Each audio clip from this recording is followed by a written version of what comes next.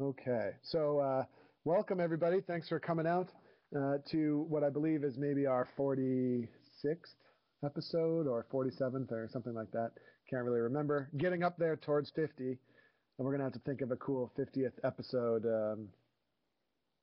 celebration topic. But yeah, so thanks everybody for coming out. We got quite a few guests here.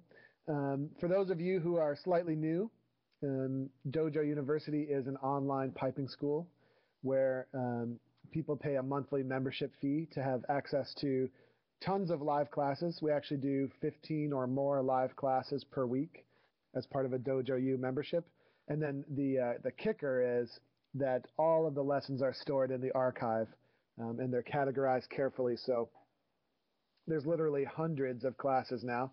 We actually have over 800 classes in the archive now that you can sort of search for, and you can pick a topic, and you'll have several classes where where you can study any topic you can dream of. We've had some good topics in the past week. I taught a class about what I call the graduated tuning effect. The effect that when you raise or sync a chanter reed. I actually got a pretty good diagram out of it. I'll show you guys. Just because not only did I make a semi-cool diagram, but I also figured out how to print the diagrams I make to PDF. So check this out. If it loads, that is. Wait for it. Here it is. Here's my graduated tuning factor. Nice. Some artwork there. And so we talked a little bit about that, which was a really cool class, which you can see in the archive. Just basically, when you raise or sync a chanter reed, the pitch is actually affected much more on the top hand or on the top notes than it is as you work your way down. And that's a major implication, right? Because people say, oh, my low A's, my bottom hand's really flat. Let's just sync the reed, which is the absolute wrong thing you should do because of the graduated tuning factor. So we talked about that a little bit this week. What else do we have this week? Carl, what did you and Donald get up to on Monday? Anything good? Sorry, just had to enable my mic there. Donald and I got up to some really good stuff on Monday. Donald had some really fantastic classes with great class participation. If anyone out there is interested in getting some hands-on stuff, tune in for Donald's Preparing Your Performance class. He's fielding some really phenomenal questions on a week-to-week basis. So it was a great class. I caught the beginning and end of it because I teach right in the middle, doing a Piping 101 class, which we're going through the basics of fully embellished tunes. So another great way to review your fundamentals. So that's a fun class. And then his Pibroch study class, it's cooking away. He did 2 tunes this week. Really good tunes. 2 classics. So. I think he did the Controversy. He did. Which is a really classic tune with a really semi-classic story, as I remember. It basically has to do with the McLeods versus the McDonalds, right? That's the one. I think so, and I can only assume that Donald got into the story there a little bit. He absolutely did.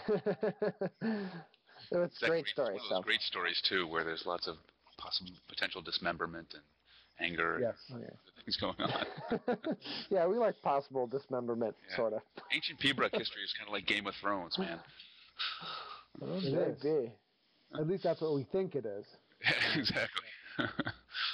Definitely. Well, and then he also, I think, touched on. I think they're going to do McGregor's Salute again this coming week, if I'm not mistaken. Well, he did one version. He did the Bob Nickel version, and then next week he's going to do the Bob Brown version, which is straight out of the manuscript with no changes. So that's coming too.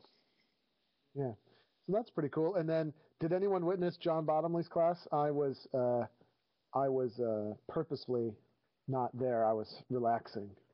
It's something I do every now and then for 20 to 30 minutes. Yeah. But I don't think any of us were there, were we? I know Mark was there, but Mark's the TA. But I know John's They've been going well, so I hear. They think they've been well received, yeah. and people have been well attended. So We got really great feedback on that. And so, I'm sure many of you who were here last week will remember Derek Midgley was here last week. I think. Was it the week before? I can't remember. before, it must be before. Anyway, you'll see on dojouniversity.com, you'll see our class with Derek Midgley is posted, and that's going to start on May, Vin? What do we got? May something. May 14th. Yeah. And that's going to be really cool. That's a class sort of focusing on getting a great bagpipe sound, which is something we haven't done in a while, and it'll be great to hear Derek's perspective. Derek has got a lot of interesting perspective on bagpipe sound because he's sort of studied or hung out with a lot of people that are masters of great bagpipe sound. One of which is Chris Armstrong, right? Chris Armstrong is the pipe major of Scottish Power, and they get a very unique and masterful sound in their band, which is currently second in the world, I think, as long as I didn't dream that. So. And what's interesting is that, Derek has spent lots of time with different people there, and bagpipe sound is really, really important. Yeah, and Derek's, spent a lot of time in Scotland too, so he's gotten that perspective on things. As much as you think bagpipes is the same, I think the perspective of how to approach the instrument and the music and all that stuff is different depending on where you live and where you play. So he's got that perspective coming that he'll bring to the class as well. Definitely. So anyway, so that's a little news briefing of what's been going on at Dojo U this week. Another cool thing, we've had a problem with the downloading of files in the archive, and we're crossing our fingers. We've been informed that the update that's coming out in approximately 4 days, so over the weekend, there's an update that will fix that problem. You think that's... And theoretically, it's retroactive, so it will fix every class in the archives. You'll be able to just hit the download button, and it will work the first time. I did post a class the other day about how to get around it. I don't know if anybody watched that, but it is there in the archives. I watched it. Now I know how to get around it. Yeah. So anyway, hopefully that's going to be an obsolete notion here come Monday. So yeah, hopefully people will be like, "What are you talking about? It works perfectly." Never happened. It's kind of comical because it's taken us 6 months to get this fixed. Yeah, 6 months. We started in November. I'm gonna have sort of like. Man. I think I'm gonna have post glitch depression because I know. I've become attached to it. You do when it all works well, right? Not any kind. So anyway, on to the topic at hand here, fellas. So today's topic, we're just gonna kind of talk about tunes today, I guess. And the title question is just how many tunes are there in the universe? I mean, Vin, maybe you could introduce this topic because you came up with this one. Yeah, well, I mean, it's something that we all do. We all look at tunes. We all like to play tunes. We're always learning tunes when we're playing. So it's you have to think well, why are you learning the tunes that you're learning? If it's not just band material or something else, I mean, what moves you toward certain tunes and not others, and and then when you do that, you start digging around, you start realizing, wow, there's a lot of tunes out there that I could be playing, So it's like, I think, the leaves on the oak tree across the street from my house, grew and fell for the next 10 years. It still wouldn't cover enough. Wow, that was like very poetic, man. That was deep. But there are a lot of tunes, I mean, there's been bagpipes music has been published since the early 19th century in written form on the staff, and that's how many? Do the math in your head. Almost 200 years, of printed music. More than 200 years, yeah. Or no, yeah, almost exactly 200. Yeah. So that's a lot of tunes. That's a lot of music. Let me ask you this. I mean, how many do you think there are? Oh my I mean, gosh. we should ask you guys out there too in the world, how many bagpipe tunes do you speculate that there are that have been written? I mean, there's only 9 notes. There can't be that many, right? Right? Yeah. They must have all been written by now, right? And I mean, there's got to be a finite number of combinations. But You would think. There's probably a way to figure it out. Oh, there is. Yeah, that should No, be a there's basic really not. factorial. There isn't really, because there's too many variables, right? And I think you it'd have just be a very, you have very different large idioms, number. different time signatures, different rhythmic patterns that all play into that. I mean, the same note combination played in different rhythms could easily fit into different tunes, right? So already you've got how many tunes from one basic rhythm, from one basic note combination, you know? Yeah, fascinating. So Bruce says, my guess would be there's somewhere between 2,500 and 3,500 tunes. I think there were that many jelly beans in the last jar of jelly beans when I guessed at my family reunion picnic. Oh, wow. That's a lot. I would definitely say there certainly could be no less than, I mean, I think, Bruce, I think if you added a 0 on, I think that might be closer. I think there's anywhere between 25,000 and 35,000 tunes. That would be I think that would be a good guess. I think my guess would be more cracking the 3 digits. You know, we'd get up into the 100,000 range or more, probably. I think.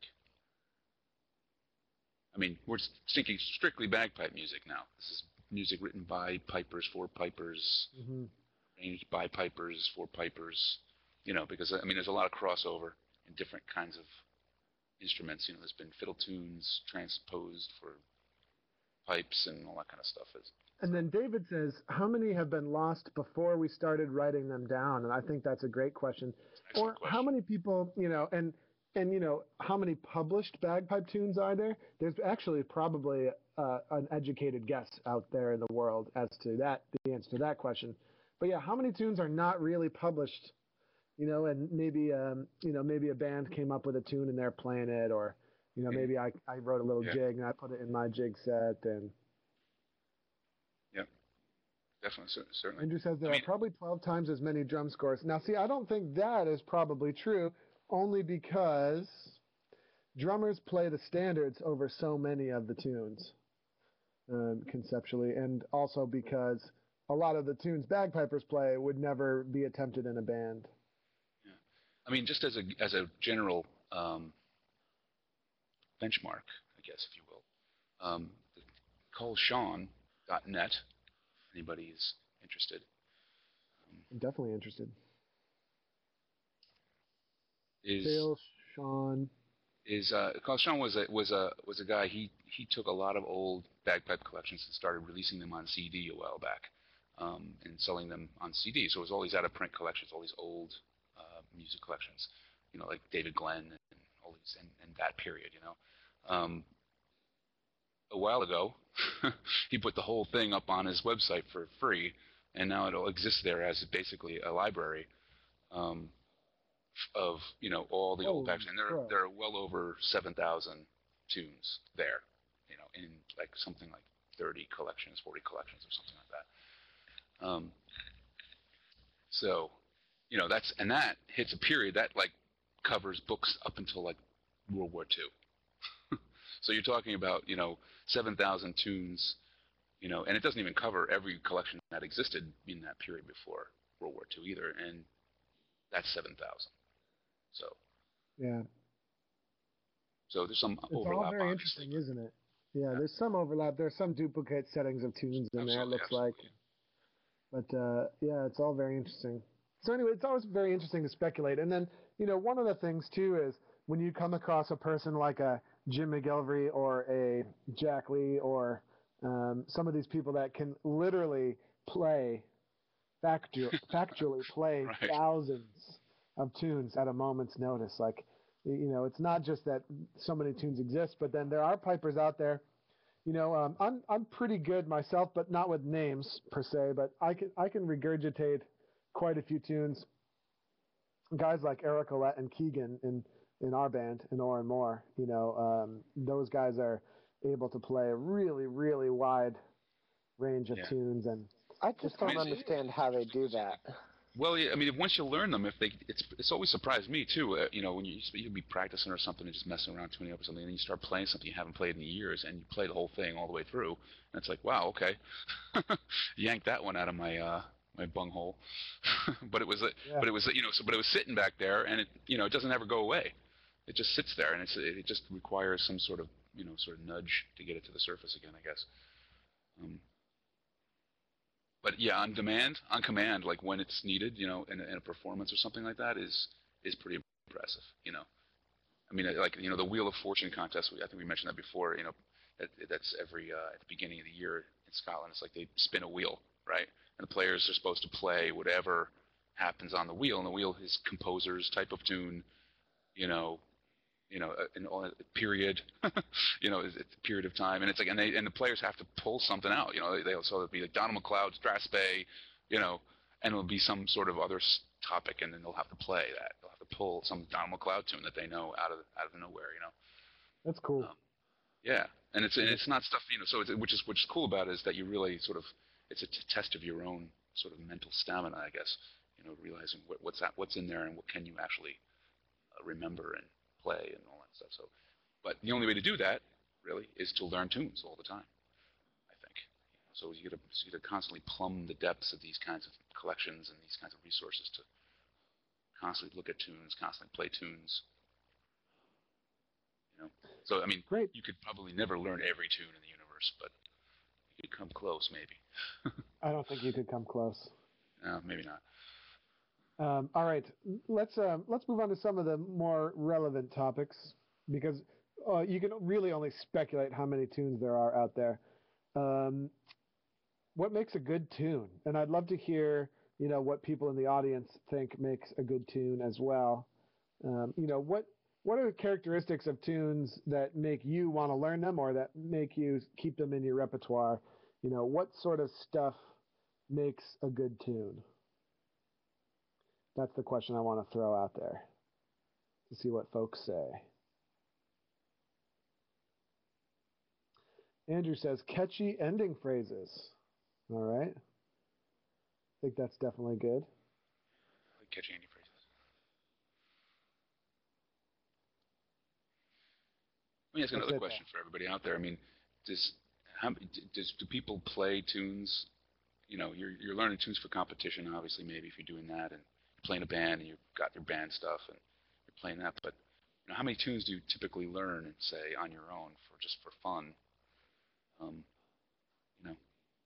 Any given year, and if you do that, and that goes back to the question, why are you choosing those? What's important about those to you? It's all very interesting. I see a few people are typing down there. I mean, I actually like, one of the things I like about a lot of these older settings, a lot of these older tunes is they sort of reflect an older style of playing that no one really plays anymore, and it's the rhythmic. So the rhythms of these tunes, even the tunes that we know and that we're familiar with, are very regular and very sort of hypnotic almost. When you hear them, and it's the embellishments are deliberately placed to catch that sort of regular dance rhythm, and I don't know, that appeals to me. I like that. You find that in a lot of the old reels, the old Strathspeys, and then along the way, people have thrown in all kinds of other things like other grace notes and moved a couple of notes, and you have a more modern presentation that's got a little bit more, I don't know, a little more lift if you want, or a little bit more excitement maybe. Yeah, I mean, Martin is saying, I think he's saying you got to divide tunes into competition tunes, crowd pleaser tunes, and bar tunes. So are bar tunes not crowd pleasers? Or do you just have to are they just simplified so people at the bar can understand what you're doing? Yeah, it depends on who's in the bar. If the bar is full of pipers, that's one thing, I guess. And if the bar is full of, your regular crowd. Right. I mean, I've been to some bars where no bagpipe music is probably the right way to go. But generally, I think I see what Martin's saying, and definitely you're right about that. Certainly, competition repertoire is different than crowd pleaser repertoire. And it definitely begs the question whether or not that's a good thing or a bad thing. And we've definitely seen competitions that exist to try to break down that barrier a little bit, some of the recital competitions and stuff like that. But Martin, I think you're definitely right about that. There's definitely certainly a lot of that kitchen piping type stuff working its way into pipe band medleys. And Andrew says tunes that reflect an emotion, time period, or process phenomena. Wow, that's heavy duty. Yeah, well, I'm not okay. So obviously, emotional tunes are cool. Andrew, what do you mean by? How do you reflect a time period? I guess you could have an older style, and then it would be interesting to hear what you mean by process phenomena as well. If and while he answers, we'll move on. David's working his way through the College of Piping essential tunes just because. I'm with you. I think some of these must-know tunes are really important for us all to learn. That's one of the problems you can run into when you play in a band and when you learn the band material, is because bands will inevitably, miss some of the essential repertoire that every piper should know. So sometimes you come across a person who's grown up in such and such a band, and they don't really know the standards, so to speak. And so I think it's really important to learn the standards. So I'm with you on that one, David. And you can certainly spend a lot of time doing that. That's for sure. I mean, you could there's an endless list of tunes that probably you should have in repertoire at some point in your life. Definitely. Sean says, how about a class on how to play those old style tunes in the way they used to be played? Oh goodness. Oh, all right, we're gonna have to get somebody old to do that. That's hard, man. I'm not old enough for that, but you get a sense of it when you look at the settings. You can definitely get a sense of it if you sort of think about it. I think tempos were a lot faster for some of these tunes, especially with the dance music. And it's weird you say that, but that's not necessarily always true. It's a speculation, really, because I think what that's why they're kind of stripped down into their sort of basic rhythms. Is they're easier to play that way fast, and they're easier to play that way for a quicker dance pace than, say, the piper pace that we all play now, because we're not playing for dancers anymore. We're playing for ourselves, and it's just easier to play nice and relaxed. It's not, you don't have to worry about people jumping around. Yeah, it's very interesting. Lynn is saying she likes a tune with melody that swings. Martin says on top of crowd pleasers, competition tunes, and bar tunes, there are also classics and peebs, P-E-E-B, peebs. I like it. Some peeb rock as well. Okay, Sean, how about we did that one. Robert says, I love tunes like The Dark Island, and so do I. I think The Dark Island, I think the reason we like tunes like that is it's in the minor key, right? Or it's in, something resembling a minor key. We could examine the exact mode that it's in. But yeah, it's the minor key tunes certainly, my close associates always make fun of me for loving the minor tunes as well. And so Landry also mentions Hammer on the Anvil. I think that's another minor tune. Lots of B's in that tune. Well, see, Andrew came back. See, I was asking Andrew what he meant by process-based or time period-based, and he came back with slightly esoteric responses like running stream over rocks and morning finch singing in your window. Like haiku or something. Yes. Ooh, we should have a haiku day. Piping haiku? Creating your best bagpipe haiku. That's great. That's a great idea. But then, meanwhile, Andrew's also sort of saying after that, Hammer on the Anvil is another example. That is a cool tune, and I agree with you. So there you go. I always like. There's a lot of tunes in the last, I guess, 30 years or so have gotten pretty crazy when you talk about original compositions. They depart from what I think is like the true sort of like solid character of pipe music, which it has sort of a regular structure, and it has that sort of, when we're talking about simple things like call and response, or there's just that sort of that structure between parts and between phrases that line up and just rhyme as the tune moves along. And I think that a lot of pipe, to be original, they try to mess around with that a little bit too much, maybe. Because I think that's then it departs the realm of what pipe music, the character of pipe music, that's got that sort of solidity and grounding, I guess you want to call it that. Maybe yours does. Maybe. I have no solidity and grounding in my playing. All right, so Martin is carrying on here. You may remember Martin from discerning the different types of tunes, and so he's getting into the specifics now, and he's saying most bands need funding to survive. Agreed. Survival comes from parades and benefit shows, and the competition tunes will not hold up in these environments to bring in the money. Does that mean that we shouldn't learn them, though? Is that what he's saying? I don't know. No, I don't think it means we shouldn't learn them. I think it means what he's arguing is we need to be careful to separate, the purposes of tunes. Mm-hmm. Right? And then there are some tunes that you just play when you're at the bar.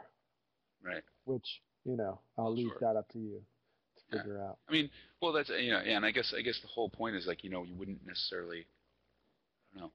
I mean, if you're playing solo competition, there's certainly a lot of leeway these days for things that you want to learn. You don't necessarily have to worry about the tunes that are going to win you a silver medal or, the A grade at Oban or something. But you can choose marches and spades and reels that really sort of speak to you. You don't have to worry about, like you said, there's the classic tunes which easily you could sort of work on and learn. But then there's other tunes just as legitimate that you could play that are not so much classics, but you like to play.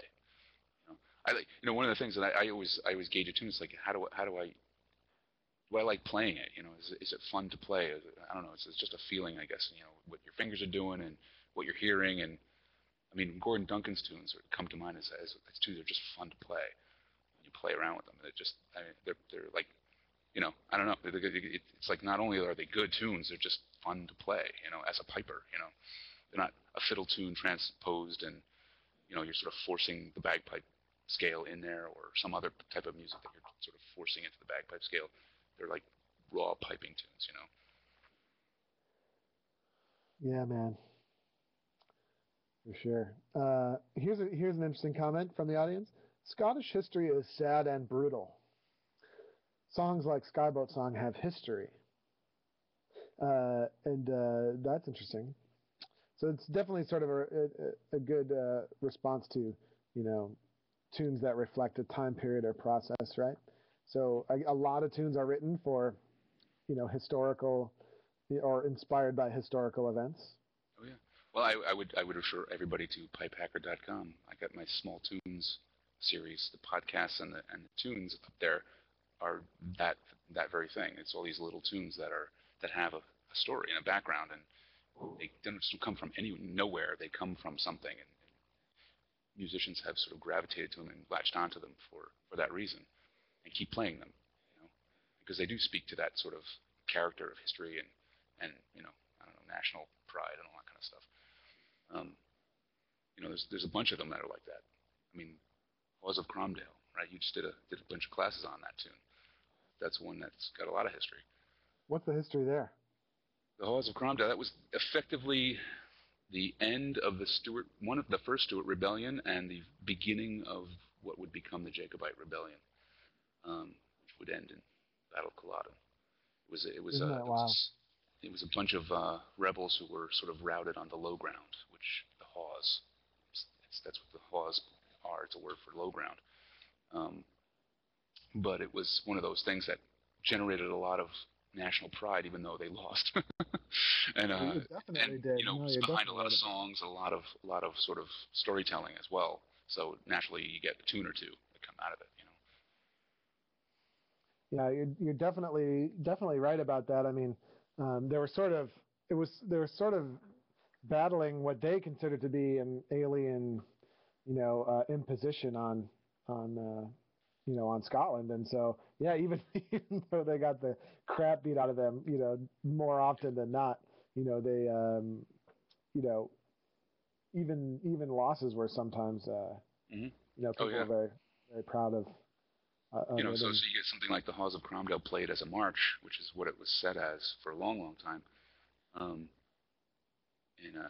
just probably played, at every gathering of any kind.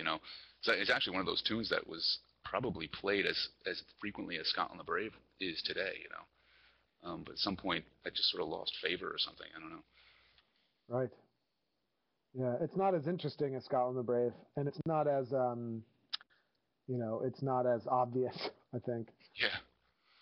I think Anyway, I digress. I can only speculate on that. Let's move on to where do we go to find the best tunes? And again, I'd love to hear where people out there go to find the best tunes.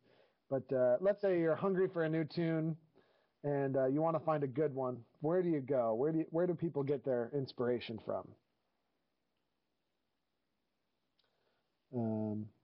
I'll tell you where I go. I'll start off by saying I usually look to traditional melodies, and lately my kick has been taking traditional melodies and doing something new with them. Especially in the pipe band idiom, it's important for the music that we play to have familiarity, but it's also important for it to be really exciting. And, I'm in the position because of my experience and knowledge with, arranging various music and composing, sort of in the situation to use different techniques to combine that all together. So, as the guys in our band know, that's one of the kicks I've been on.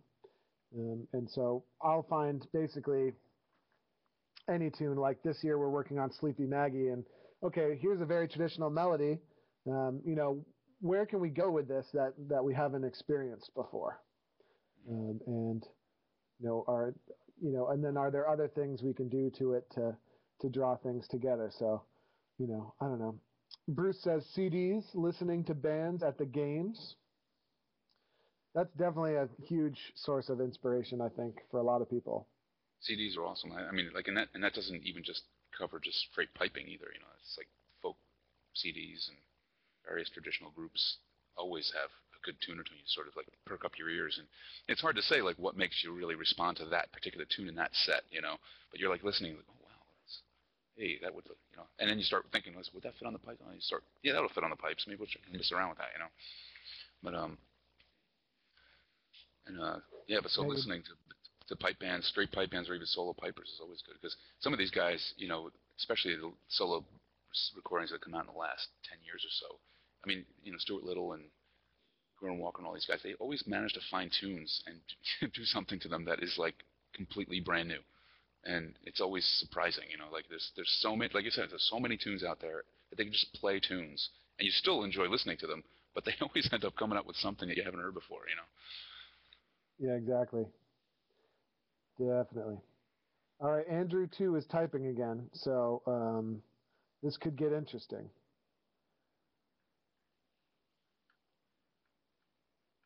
Uh-oh. Okay, controversial. Until SFU played the sleeping tune, Andrew didn't have respect for it. And then I assume now, Andrew, you're saying that you now respect the SFU pipe band's rendition of the sleeping tune.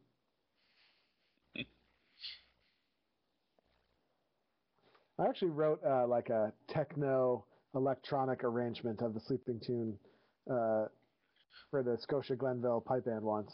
Did they ever do it? Oh yeah, they did it. It sounded really cool too. Pretty cool. And so that was pretty cool. Well, and there you go. Like there's another good example. Like until you actually hear some of so your favorite bands or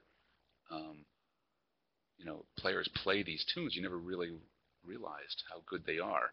And why is that? Is it because you're just not hearing something in the tune, or maybe it's something? What was it that SFU found in the sleeping tune that you sort of didn't respect? I mean, you have to ask yourself these questions. It's just, what was it about that tune that I didn't really care for, and yeah, now I do because they played it so well. Terry Lee is funny that way. I've had experience in this regard. Having gone to practice, and Terry will come with this tune, and you're like, what? You've got to be kidding me, but then you're right. Somewhere along the line, you make the connection. It's like, oh, that is what Terry saw in the tune, and sure enough, the band is making a really good go of a tune that you previously would never have considered.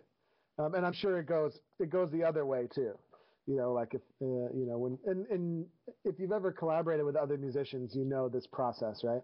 You hear someone else's idea maybe, and you're like, I don't know about that. But then you give it a try and you're like, hey, wait a second, that really works. And I think that is actually, I think I'm getting to the bottom of the power of collaboration too.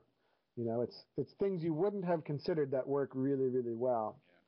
And I think that's kind of I think as pipers, especially in the United States, we definitely don't play for each other enough. That outside of competition or where we can do or that kind of sharing. Yeah, or at all, right? Yeah. Where we get a chance to share these kinds of things, share tunes that we find that we like, with each other, and say, hey, look, I found this really cool tune, and you play it, and just because that's what pipers used to do, and that's why there were so many books out there, and why there were so many tunes that pipers could recall, is because that's what they did. They played for each other. They just sort of played around, and when they weren't competing, they were sharing tunes, and because each region of Scotland probably had its own sort of musical character as well. So they, tunes from one area would never have been heard in some other area, and so when you meet on the games field, it's a perfect opportunity. Here's why people don't play together anymore. There's too much really, really intriguing reality television on TV. There's too much of it. Right? So how am I supposed to keep up with the Swamp People, the Duck Dynasty, the Pawn Stars? I got to watch the reruns of Lost and House, and how am I supposed to keep up with all this and get together with my buddies and play pipes? Yeah, it's just not going to happen. And it's certainly easier to watch reality TV. Definitely easier. And that's why it doesn't happen. It's easy. I think it's like, I don't know. I had to clean up some brain cells after I watched the last episode of Swamp People. It sort of fell out of my head. Now, see, David, I don't know if I can agree with you here. He says reality TV should be a reason not to watch TV and to go pipe instead. You clearly have not seen the Duck Dynasty because, wow. Or Long Island Medium. Yeah, that's where.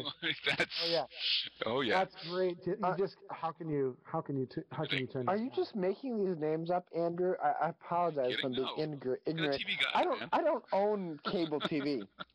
I literally don't pay for cable because I don't have time to watch TV. Carl, there is a lady who can talk to the dead on TV. In Long Island? Oh, really? In Long Island, no less. And that is worth watching. I don't care who you ask. I'm sorry. I think I'd rather get out a tune book and play through a tune I don't know. That sounds like way more entertaining. And I'm not just being facetious here. I'm being serious. Like, what's more dead entertaining? people? Not dead people or people pretending to talk to dead people. You can actually play music. I think playing music is way more fun. Could be right. That's just, I think you're all crazy. And of course I think it's important to note that yes, I am being sarcastic. I am not telling the truth. Obviously, yes, I think the American lifestyle gets in the way of adopting a more musical lifestyle. Yeah, it's one of the real difficulties, I think, especially for new composers who come out and actually publish their tunes. It's you have to have tremendous admiration for people who have done it in the last 5 to 10 years, because no one sees this crap. So unless you're really gung-ho and you're really into the new stuff that's coming out, like, most people aren't even aware that it's out there. And it speaks to that kind of thing. Like, if we were sharing tunes all the time, like, we'd be aware of the new stuff that comes out. Like, we'd be looking at it with anticipation and sort of like, ooh, there's a new book out, by so and so. But we don't think that way anymore. That's not looked upon as a sort of something worth seeking out or something.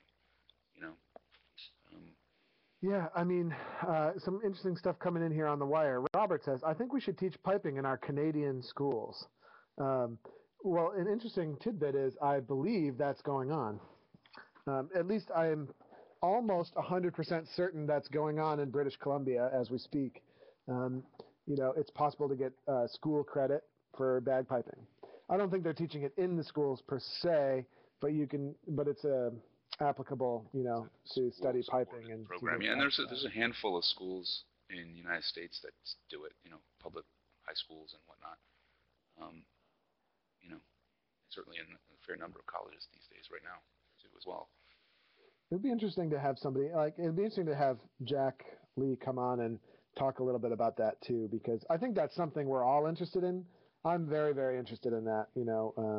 Playing in a pipe band or taking bagpipe lessons is, believe it or not, a valid musical activity, and it should be, and it should be definitely possible for kids to study piping as part of their education. Absolutely, absolutely. And certainly, even if you get a few of them together, I mean, even if it's not like school band size, program, it's at least you can get a quartet of kids together playing something together, which they could then perform, in front of like assemblies and various other things, just like a school band would,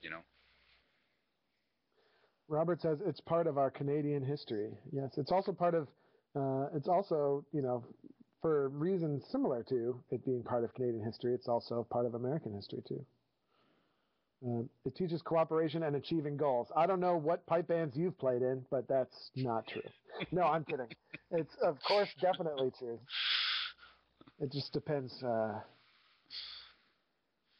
Isn't Ian Donaldson teaching in Dunedin, Florida High School? I believe that may be true. I mean, that's one of the ones one of the handful, I think, of schools that are actually doing something like that. There's one here in New Jersey, two, maybe one.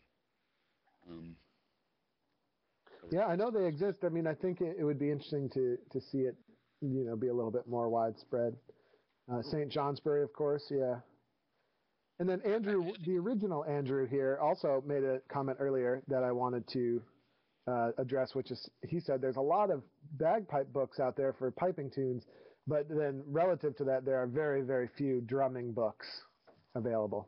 Absolutely. Where do you go? I mean, I wonder, drum scores are, of course, different, but kind of the same. And, I think what's interesting about that is there are so many different, there are a lot of different drummers doing a lot of different drum scores out there. But the drum scores never really get published. Yeah. And by never, I mean sometimes, but it's pretty rare. I think there's, like 2 books out there that have a collection of actual scores, right? And I don't even think Alex Duthard's scores are published anywhere, really, I don't think. No, they are. There's 2 books of Duthard scores out there. Is there? Yeah, I think. Whether or not they're still in print, I can't speak to it. We actually sell at least one of them at the dojo. And actually, as a matter of fact, the first EdCath book, EdCath collection, was a collection of books that came out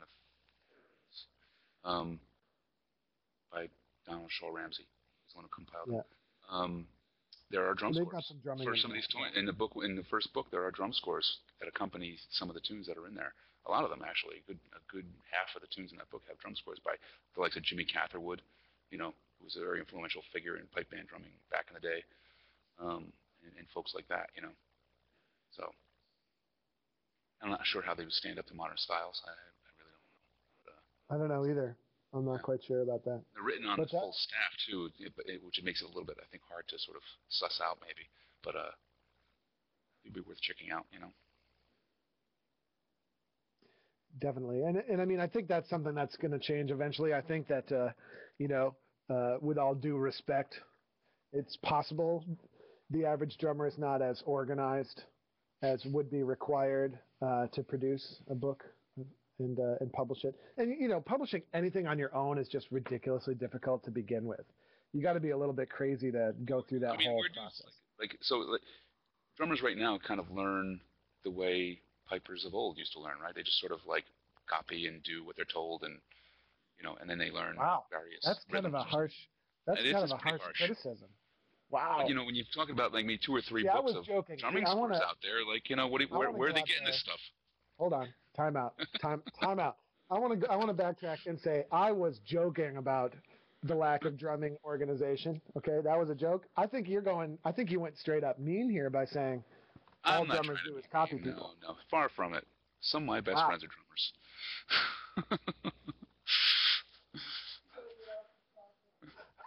Carl is laughing nervously, saying we have to get off this topic. So I think to clarify, Vin thinks drummers are inept, and then I just jokingly threw a stereotype out there. Reed Mason told me that pipers don't understand the blank page, meaning they can find music easily, which is true. I'm with you there. I think I speak about that kind of process with great admiration. Being able to sort of construct it of whole cloth, and then make it work. But at some point, you have to have a written record. Otherwise, they get lost to the mists of time or something, you know. And like, where's the record of all of this great stuff, you know? I think we can answer that now and say YouTube and places like that where it's now getting recorded, and theoretically will be here, I don't know, probably indefinitely. And that's kind of reassuring for that sort of learning style, but I would tend to agree. I think it should be written down. Yeah. I don't know if I agree. How hard is it to keep a drum corps going with a lot of? I mean, pipers learn tunes all the time, and then you have to have a drum corps sort of create scores for these tunes. It would be nice if there were standard sort of stuff that they could just pull alongside. You know, well, I know but they don't exist anywhere in print somewhere where you can just pull them or download them or whatever. You know. I think they do. I think they do exist. I think, you know, I'm not sure I agree that, you know, music is best when it's written down. I don't think I agree with that. You know, I think the oral tradition and then now, you know, in popular music, there's sort of more of the, you know, the YouTube or pop culture phenomenons. You know, I think these are the interesting things. And I think this is where, you see, now I'm going to reel it in here for you guys. All right. I'm going to reel it in. I think this is where drumming and the drumming culture really excels is, you know, but, you know, in the fact that it's not rigidly written down and there aren't, you know, traditional settings of tunes, unless you could argue maybe Duthard's material is becoming traditional. But I think what's going on in drumming, which is really interesting, which is not necessarily going on in piping, you know, to the same degree, is that there is an organic sort of influence that happens in the world where people, you know, so if you take Stephen McWhorter, for example, he's drawing really interesting influences from all sorts of areas of music making and all sorts of other drumming styles, for example, and which is part of the reason Stephen is, you know, producing things that are so successful. And you could say the same about Reed Maxwell and Jim Kilpatrick and what have you. And I think that's partially because there's not some sort of rigid expectation about exactly how a tune should go. As a matter of fact, I think, you know, for a drum corps to go out and just play someone else's score, I think it's widely accepted that is a bad idea. And so what you're seeing there is an actual sort of trading of influences, which is happened really with piping over the last 200 years. You know, it's well, exactly. Meanwhile, on the other hand, in the old collections too, you get an insight into the variety that really existed in playing style and tune presentation that eventually, you know, was sort of, I don't know, cast in cement at some point. And you know, I think it's part of the reason why the music has thrived for the last 200 years in print, is because there's always been this variety out there that people have gravitated to in different ways. And I think if music publishing at 200 years ago had the same rigidity as publishing today, you probably wouldn't see as many tunes out there in print. And you'd have the same kind of thing going on where people be like playing their own stuff and you would never see it. You know, you'd only be able to hear it somewhere, you know. Yeah. And Andrew says, often, but not always, pipers don't really understand the blank page concept. I think often is the right word there. I don't think people are understanding it. You know, for example, if Orrin Moore wanted to go play a radical new arrangement of Lord Alexander Kennedy at the Worlds in the MSR circle, it would be laughed off the field. Which, by the way, I think is okay in some ways, but in other ways, you know, it's drastically different than the drumming. Like in the drumming, it's kind of like, well, what sort of unique approach can you bring to this to really bring out the tune? I digress. Let's wrap this up here. Publishing your own work has become infinitely easier given the internet. Yeah, but it's also become infinitely more difficult to be recognized as being good. Exposure is definitely the key component there, you know. Exactly. So, but that's an interesting thing. And then Robert, trying to drag us back down, asks, how much music can you write for 2 notes? Left and right. Wow. That's cruel. Wow, we really have to work on this. We have to work on a spirit. This is like Dojo U racism or something that's going on. Yes, it's the piping equivalent, right? Instrumentationism is a yeah. And Andrew says it's 4 notes, and I actually have read Michael Eagle's article, and I know that there are even more than that. There's like I forget what my drummer's alphabet is. I have to research it again. But I know this is a respectable thing. Something respectable is happening here. Carl's going with the up and down strokes. See, this is good. This is a spirit of harmony, coexistence. All right, guys. So we just have to calm down the anti-drumming. There's already a shortage. He's right about that. You don't want to mess around with the drummers. You got to Oh, geez. Oh, no. We have to call it quits. It's going down the tube. How did this happen? I feel like this show is like the Hindenburg, man. We're going down in flames. Oh, jeez. Well, and I understand and Alex, another quote, it says a lot like, I think it was Bill Livingston that said it, there's only 9 notes. How hard could it be? There you go. Well, I think we need to end this show immediately. Is there anything positive we can say before we end that might sort of redeem our name as a respectable institution? I think no is the answer to that question. We have to stew in our own juice there. Yeah, I figured this out a long time ago, Andy, that the original Andrew is indeed a drummer, and it's Andy Adams. I knew this. Andy Adams is a very good drummer from Vermont. Andy, thanks for being a good sport today, and not throwing us under the bus. Yeah, I mean, it's gonna be out. It's gonna be out. Andy says thumbs up. Hopefully, if we're still in business next week, we'll be back for our 47th episode. It's a good thing there's not like a thought police or anything going around. And Andrew too is Andrew legislation. It causes legislation against yes, persecution and things like that. All right, everybody, have a wonderful week. We'll see you next week. Yes, pipers and drummers all. And I would even have a lovely day. I hope you have a great day, and then you are fired.